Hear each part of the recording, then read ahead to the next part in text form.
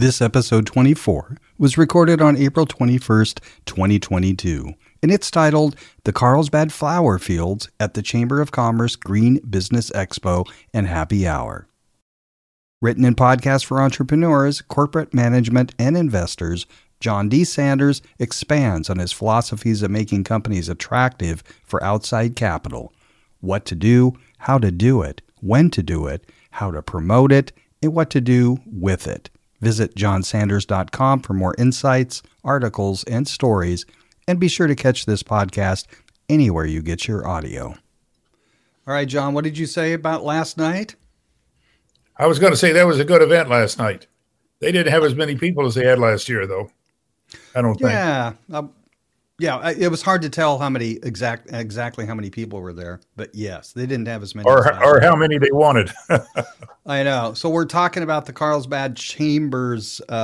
It's the monthly mixer combined with the Green Expo at the flower fields in Carlsbad. Yeah, the flower fields are unbelievable. Yes. They're beautiful every year. And the American flag is just outstanding. You got to be on the airport road to get to see it really good. Yep. Yeah. What was your favorite part of it, John?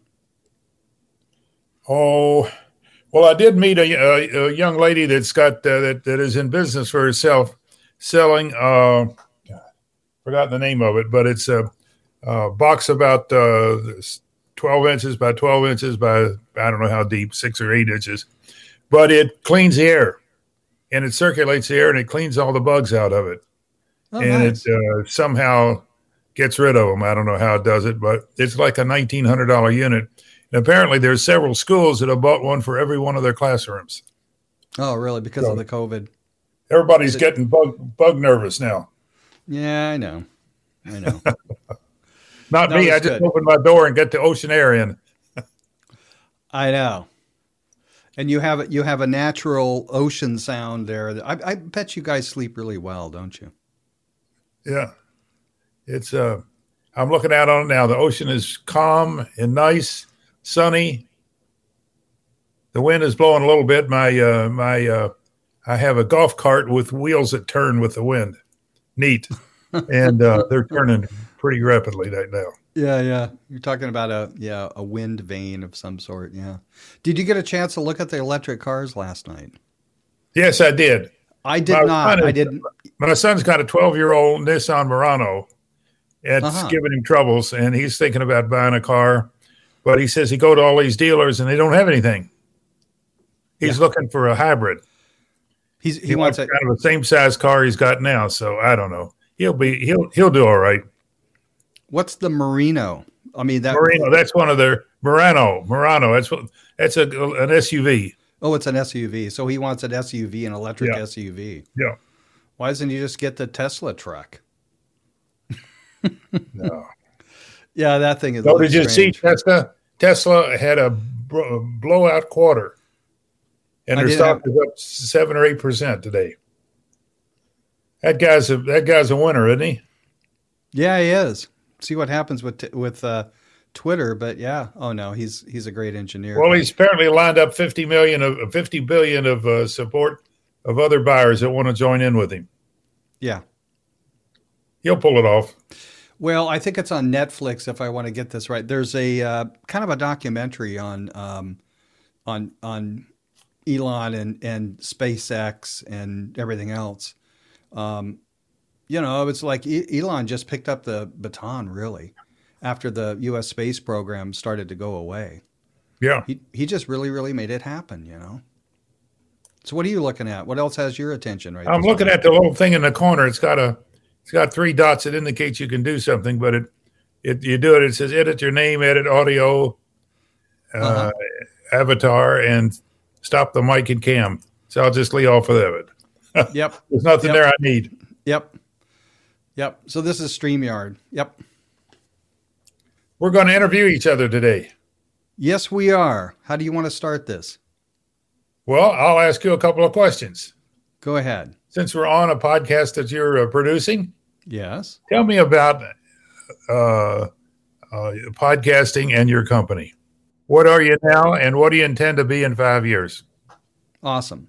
So I've actually been podcasting since 2005, but you and I met and started Imagine Podcasting July of 2020. And so what this allowed partially for me to do is put together a team of people. So I'm always looking for people that are quite frankly better at certain things than I am, right? Yep. So as an example, Sam DeSanto is a really good example of that. And, so he and I typically work with the clients to do the first piece, which is setting up a brand document. And you were involved in that process when we did Vance's podcast, SoCal Right. Military News and Views. So, so it's a matter of really kind of starting to tell the story, helping the clients really tell the story. One of our most recent clients haven't launched yet, but it is the Professional Fiduciary Association of California. And what they're wanting to do is really tell I'm stories. sorry, the professional what? Fiduciary Oh, Association. fiduciary. Okay. Yeah. So what they're really wanting to do is tell the stories Yeah. that are of their business and how they help people, because people just don't understand what fiduciaries do. And we're mostly, one thing I've learned, because I learn a lot from our clients, is that the meaning or the definition of a fiduciary in California is different here than it might be somewhere else in the country. But generally speaking, what they're trying to do is just elevate the story and just kind of demystify what it's all about. Well, So, you bring up an interesting point about California. That business, I was in it for 20 years, 30 years ago, but yes. the regulations, it's heavily regulated. Mhm. First of all, by the Securities and Exchange Commission, which does it federally. But then each state has a securities commissioner, and they run to the beat of their own drum. Mhm. And so they have different rules. I don't know. I've been gone long enough. They've probably changed by now, but different rules for the state. And if you're going to do something, whether you can do it without going federally and so forth. So it's a very interesting. So fiduciary, I'm sure, comes under that somehow. Yes. Yes.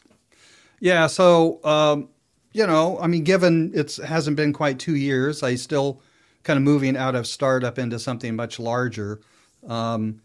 And kind of in the process of refining things. And what does that mean? It's like I'm actually bringing the expenses down and keeping the quality high. There you go. Which I'm very happy about. Something you and I haven't talked about, but we now have a studio. All right. Yeah, and there's a local studio in Carlsbad that does primarily music. But I've had several meetings with the owner and with the team there. So as an example, these two podcasts that we're in the process of creating, they don't want the host is doing two podcasts and he does not want to record remotely from his house or his office. He actually wants to walk into a studio. There you go. He wants to feel legitimate. Exactly. So I didn't really, I had thoughts about putting up a studio, and I have some ideas about working with the chamber on that. And we may put a studio in the Carlsbad Chamber's office as well. But I needed something pretty much right away. So what's really great is this team of people. It's called Amplified Studios. They're off Faraday. And we just all have a love for audio. So it's all audio. It's all audio. How about that? Yep. There's going to be thing in Vista, which is mostly video. Yeah, they focus on video, and people are enamored by video, but there's a big difference between audio and video. Yeah. Audio only is so immersive, and if you're just doing audio and not having to deal with the screen so much, you have the opportunity to be a lot more creative. Yeah. So one of the things, one of the ideas down the road, and talking about where we're going to be going with this thing, is actually scoring podcasts. So let's say we get finished with this podcast and we do some editing of it and then pass it off to somebody, an artist that is a musician, and they can actually score the podcast and lay a music track behind it. How about that? Yeah, that's very high-end stuff. We're not going there today with that, but that's kind of the groundwork I want to be doing. You mean my stuff's not high-end enough? What's that? I'm not high-end enough. You're high end enough. I'm just going to make us more high end. We're just going to get higher and higher. That's the whole idea. So did that The answer your podcasting question? beanstalk. What? The podcasting beanstalk. Exactly. All you got to do is just keep watering it just a little bit. Yeah, that's right. So did that answer your question? You did. I'm proud to be a part of it. I'm really happy you and I work together on it. I just love you to death, John. I really do. Well, I'll tell you what, no one's having more fun in life than I am right now. What's going on? Well, I'm just doing my thing, you know. I've got, you've seen that commercial from Farmers Insurance. We know a lot because we've seen a lot. Yes. That's me. I've seen it all, man, in my career. And especially with small companies, nothing surprises me anymore. So the only surprise is that things don't go wrong. That's the surprise. Yes. Well, they are going to go wrong. No, but I said that the surprise is when they don't go wrong. Yes. Yes. You know, the Murphy's Law, I met Colonel Murphy from Wright-Patterson Air Force Base back when I was in the government. And he was early up with space travel. Space production at Wright-Patterson Air Force Base. And so he used to tell these guys, this first time you had a unit that was out of your control that had thousands of parts. And he used to say, you have to assume that every part is going to fail at some point. So what do you do when that part fails? You have to have a backup. And sometimes you have to have a backup to the backup. And so that's the whole theory of NASA's and all these guys putting stuff in orbit. You have to assume that what can go wrong will. Now, what's going to happen? And the last thing you can take is a catastrophic failure. So the other thing is, how do you back up all these different parts? If you have thousands of parts, is that another thousands of parts? Or is it something you can, cross circuit or something? So I do the same thing in business. I assume that when I put money into something, the money's gone. So therefore, if anything I can do other than money being gone is an improvement. But it's not a winner. You go into things to be a winner, because the whole theory of venture capital, and that's sort of my business. I'm not an angel investor. I am a hobby investor. It's my hobby. So I take a different viewpoint on things.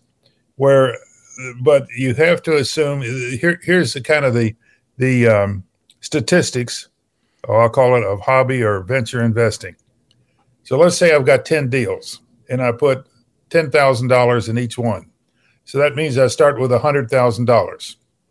So let's assume, which normally happens, that 2 or 3 out of the 10 go down the rat hole fairly quickly. So all of a sudden your 100,000 is now 70. So that leaves you with seven deals. What you're hoping for is that 1 or 2 out of them will go at least 10 to 1 and hopefully 20 or 30 to 1. Let's take them at 10 to 1. So 2 deals go to 10 to 1. So their 10,000 becomes 100,000. So now your number is 270,000 on your 100. You've got the other 4 or 5 deals, you get your money back. That's kissing your sister after so many periods. So that adds another 40 or 50. So your 100,000 has become 310,000. So that's a 3 to 1 return. Now, you have to have 5 to 7 years to reap this.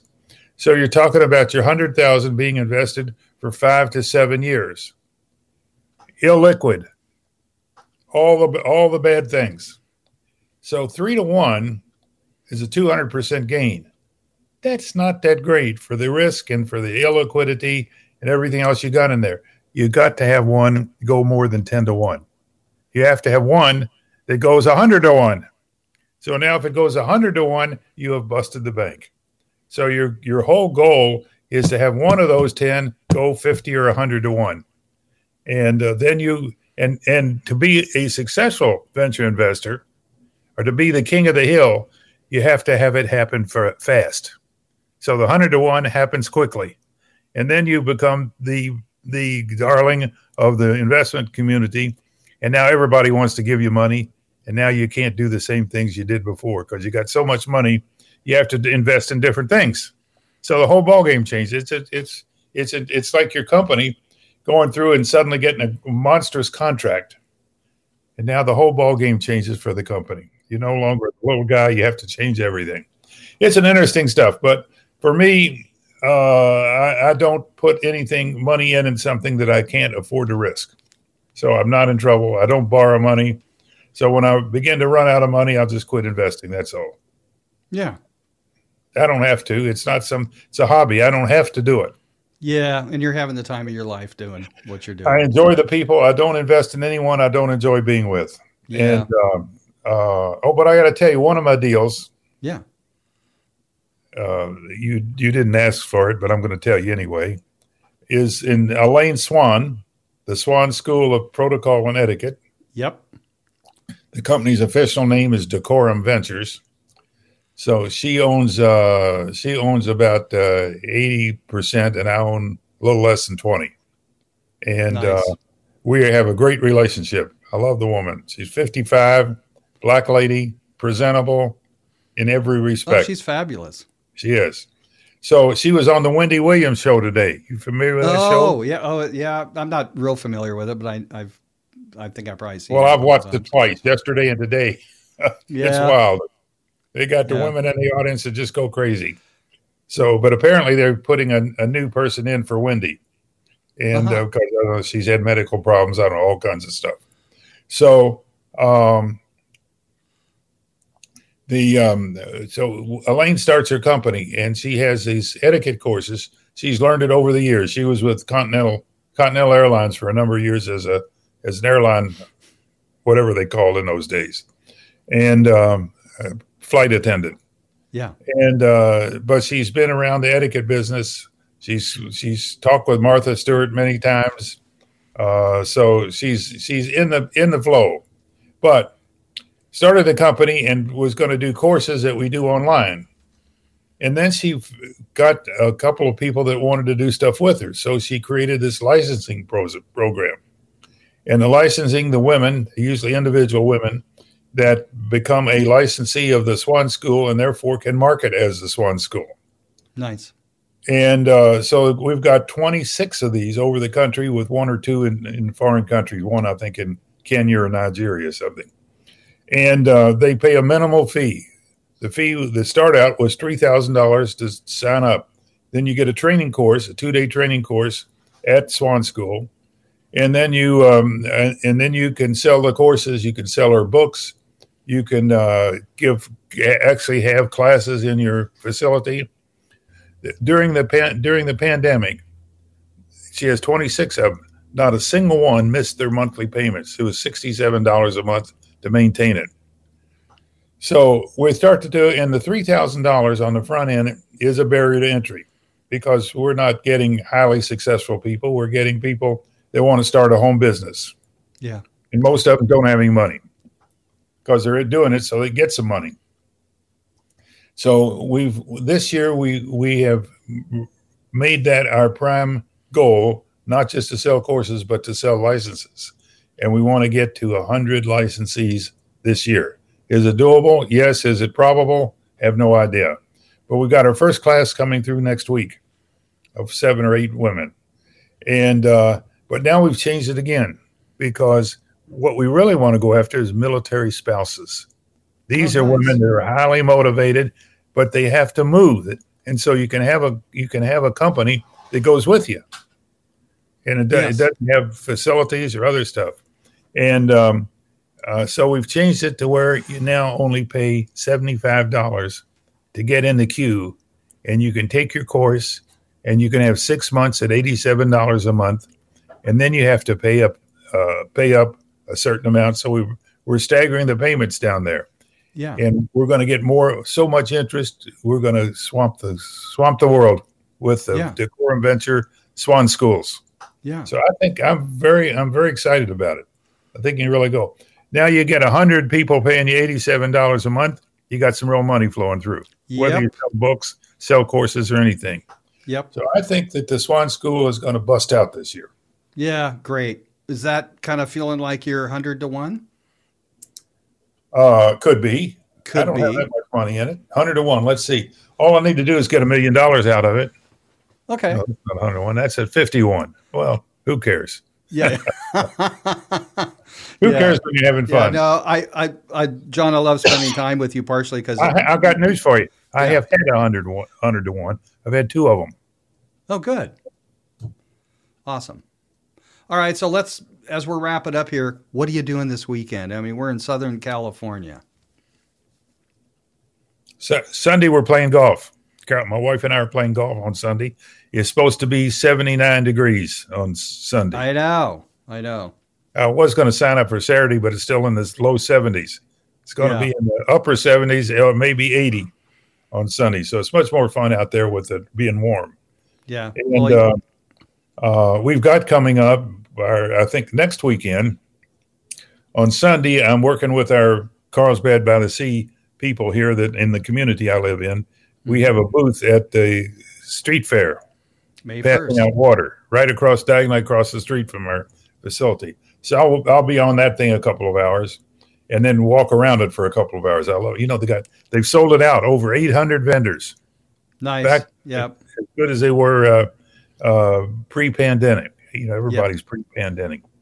So Saturday, I don't have anything planned. Nice. I'll probably listen to podcasts.